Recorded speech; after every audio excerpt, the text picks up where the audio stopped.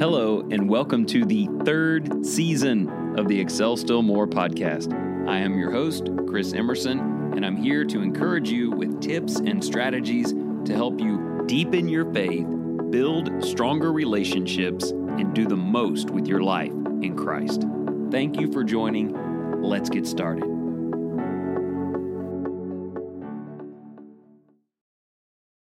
Welcome back to the program. Today's episode is titled Living in Fear. I have been wanting to record this thing for months, and somehow I just keep talking myself out of it, but I could do that no longer. We need to discuss the power of fear in our lives, and we need a clear understanding of how to identify when something has captured us in such a way that it is controlling us through the factor of fear. Because of all that is going on in this present time, you probably think this is going to be some form of a chastisement of people. People in the church and the way they've let fear dominate their lives. As if the true episode title today is Stop Living in Fear. And look, that's probably the episode I would have recorded a few months ago, but today our approach is much more optimistic than that. We will look at all of those different things and how it has affected even God's own people, but I am convinced, beyond a shadow of any doubt, that living in the proper fear of God, understanding the magnitude of the power of God, and being completely captivated with Him is the fundamental Christian key to overcoming all of those carnalities, worries, anxieties, and fears that we're facing in this life. And to be fair, they are pretty gnarly.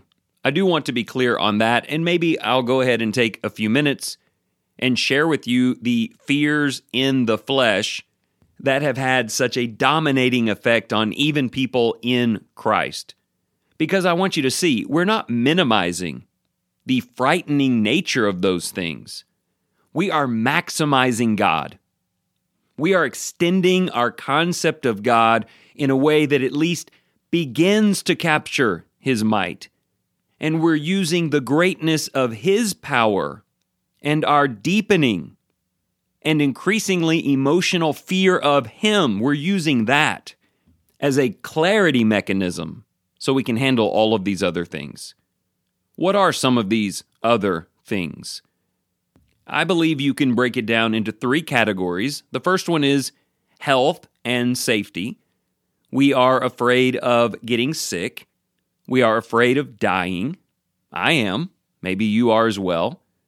So this entire COVID-19 pandemic and all of the things associated with that, from the safety precautions to the vaccine to the time we spend with or without people we love, there are many decisions that have been made, but they really boil down to nobody likes to get sick, nobody likes death, and no one wants that sorrow in their lives. Most of us live in fear of that. The second category is the government. It's freedom and patriotism and the direction that our country is headed, and the election last year and everything that's happened since that day. There is a fair amount of trepidation or anxiety, even among God's own people, about what's going to happen in our country. Some are downright afraid of what this will mean for their freedoms, for their children, for their livelihood, for their right to bear arms, or whatever it might be. We look at nations of old and some of the ways that they failed to protect the innocent, and we saw how God crumbled those nations, and we're looking around and it is getting frightening. I feel that. Don't you? And that leads me to the third category of carnal fear, the first one being health and safety, the second one about our government and our freedoms, and then related to that, I would say persecution and even martyrdom, specifically for our faith. Have you seen how things are changing in this life? I am scared for my kids if they choose to say the name of Jesus, to simply recite the words of the Master. It could cost them. It probably will. That's scary to me. Now, before we bring all of this back around to God, let me just say that Scripture is very clear when it comes to all of the things that I just laid out for you. Do not fear those things. Jesus said exactly that in Matthew chapter 10. We do not fear those who, the worst they could do to us would be to take our physical life away. We are kingdom citizens. We see things in a spiritual way. Do not fear.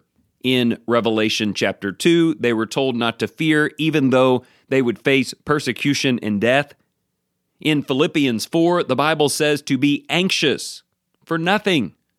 Let not one thing take you away from a thankful, appreciative, confident spirit in Christ. And he talks about the power of prayer in all of that. But to me, it seems a little more complicated than that. I don't fear them. God told me not to fear them, but I have fears related to them. Sickness and death, the government, oppression. How do we handle all of that? How do we know when it's moved past reasonable concern and into the territory of defying the will of Jesus? That's not always easy, is it? So how do we know? How do we know when we've let COVID have too much power? How do we know when we have let the government have too much power? How do we know when we have let those, even in our own family, who persecute us verbally for our faith, that they have too much power? That's what I want to help you with. And I hope I've given you the key word to unlock it. That word is power. When we talk about living in fear of God, it is a recognition of His power, and it is the humility to give Him that power in controlling and dictating our lives. I'm convinced there are levels of fear when it comes to God. There are those who understand that there is this mighty Creator, and they are in awe of that. Wow, that is really amazing. But it doesn't mean you've given Him power in your life. Once you begin to understand that He is a universe builder, that He has built the expanse of things beyond our wildest imagination, that He built this solar system for us, the sun and the earth and everything around us, and He built you and me, and He has the ability to bring it into existence, and all that is natural He has promised to one day destroy. When I start to capture even a piece of that, and I begin to not just be in awe of this God, but to be completely humiliated in front of Him by comparison. I am nothing before this great God. It is a reverence, it is a respect, it is a recognition of absolute domination. And when I begin to see how big He is and what He can do, I ought to come to a point of living in fear where I say, God, anything you say, I will do. And there is not a thing on this earth that has the right to take power over my decisions. Not myself, not some virus, not some government, not some family member. They are nothing. They are powerless in comparison to you. Maybe you see where I'm going here, but if you want things of this world to have less of an influence in your life, you need for God to have a greater influence in your life. Somebody may say, well, what do you mean by fear God? Do you also mean terror? Do you mean that you are frightened of God? I used to say, no, that's not what it means. I think any definition you can come up with concerning fear of something great, that's what I have concerning God. I don't mean that I walk around terrified that He's angry with me or going to punish me, but I am petrified of what it would be like to face this universe builder, having lived outside of his will. And that's the kind of power created by true fear. We respect his amazement so thoroughly that we just want to be with him and honor him, and we live with this peril, this dread in the back of our minds of what life would be like without him, subject to his destructive power. So you see, it's not about a history lesson on the limitations of a government's power to destroy. It's a biblical lesson on the power that God has to destroy, which is the point Jesus was making in Matthew chapter 10. So how does all of this relate to that list from earlier in daily things? Well, let's talk about health and safety a minute. I understand that people are getting sick from COVID-19 and some people are dying, in the same way that they're getting sick from cancer and some live, most live, and some die. I understand when inclement weather comes in and the ice is on the road, that there's danger and precautions need to be taken. I am frightened somewhat of the prospects of those things, but they have no power over me. They do not have the power to dictate what I do or do not do. God dictates what is right and what is not right, and honoring his laws will always be right. And under the confines of that, if I can also take some precautions here and be more careful there, that's what I'll do. The same is true in the other two categories, with our government and the direction that it is heading, or the potential persecution that Christians might face. I'm raising kids. I love them. I will try to protect them. I will do everything I can to keep them from suffering. And I am afraid or anxious that I may not do a perfect job with that. But I cannot give them power. I mean the government, or I guess my kids as well. I cannot give anything the power to decide what I will say or not say, where I will go or not go, or how I will live, except God, because I live in fear of God, and I manage the difficulties of everything else. So that leaves room for reasonable behavior, things that maybe some people would even call compromises. But remember, you don't answer to those people either. You will answer to the God who made you, and consulting him first and often, and measuring every decision against his presence and his glory is the only way to manage these other things. All right, with about 5 minutes left, let me face my biggest challenge today. Very few people think they are out of balance on this. I see Christians making highly questionable carnal decisions, and yet they think they are operating in the perfect fear of God. How can we get people to reevaluate? How about you or me? Let me tell you a quick story from the book of Jeremiah. The Israelites were in a bad place in Jeremiah 41. Nebuchadnezzar had ravaged the city. They were greatly frightened that he would come back at any time. He had put a man in charge of Jerusalem while he was gone, and one of the other citizens had just killed that guy and tried to take everybody over. Now they were double scared. Scared of Nebuchadnezzar when he heard about it, and scared of this guy. They were facing heavy, fleshly, carnal fear, and so they did what most people do. They had a quick, initial, carnal reaction to that fear. You're physically scared, you make a physical decision. Someone is chasing you, you decide to run. One thing leads to the next. They did that, and they decided to go to Egypt. Never mind that is almost always the wrong thing to do in Israel's history. It made the most sense to them. You've probably done something similar. When you heard about COVID in your community or your church, you made a decision on how you were going to deal with that physically. When you heard about the election, you made a decision. When you felt persecution by someone you love and a relationship was threatened, you decided to do something about that. Most of us become married to that decision. You cannot separate someone from their carnal reaction to, save their lives. And that's what I want you to reevaluate. These earth-based reactions you've made, can we ever reevaluate them? Is it even possible that that was a mistake? The story from Jeremiah helps with this. After they decided to go to Egypt, they called Jeremiah and said, "Would you go pray to God for us? We need God's help. God is powerful. And whatever God tells us to do, we'll do it, whether we like it or not." So Jeremiah goes to God, and God tells him what to do. He comes back and he says, "All right, guys, even under threat of Nebuchadnezzar and others, God said, do not go to Egypt." So to be clear, God specifically told them to do the opposite of their carnal reaction.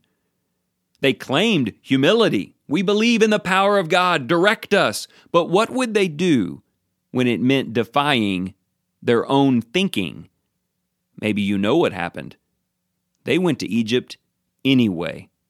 They found a way, and you should read it. They twisted Jeremiah's words. They put the blame on everybody else and found a way to justify disobeying what God said to do because they had become so, as I said, married to this carnal relief, emotional decision. We're scared. We need to run to Egypt. You probably know how that worked out. It drove them away from God, or I guess you could say they willfully walked away from God. He said, "I'll send Nebuchadnezzar and every other soldier I can find all the way to Egypt.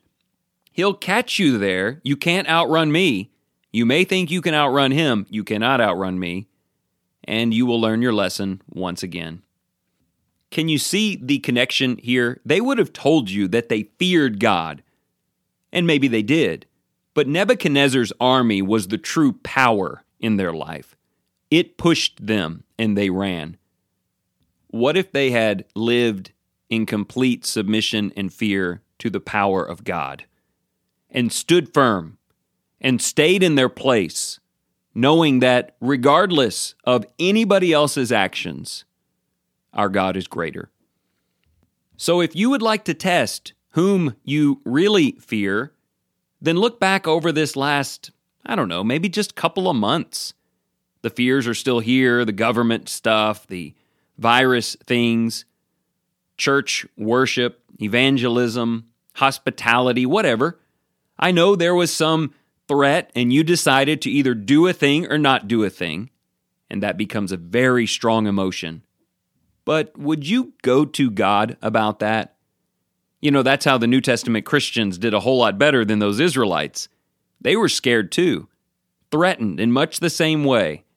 But they ran to the brethren. They wanted to be with God's people, even though it made them a target, so they could pray to God together, Acts 4. Proclaiming the majesty of the Maker and knowing that as long as they were together and they were praying to Him and they were listening for His direction and honoring it no matter what, they would be close to God. And that is the only place to be. For some of them, it meant an extended life on this earth in safety. For others, they died. But that was the worst the world could do. It could not rob the faithfulness of their life from them, nor their reception of the spiritual blessings of God. Listen, it's a scary world out there, but it's not a powerful one. Not to the Christian, not in comparison to God, because we are willfully and joyfully living in fear.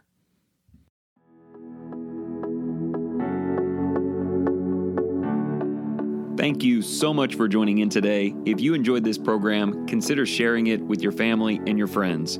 As always, you can go to excelstillmore.life to sign up for the email, order the 3-month journal, or just catch up on old episodes.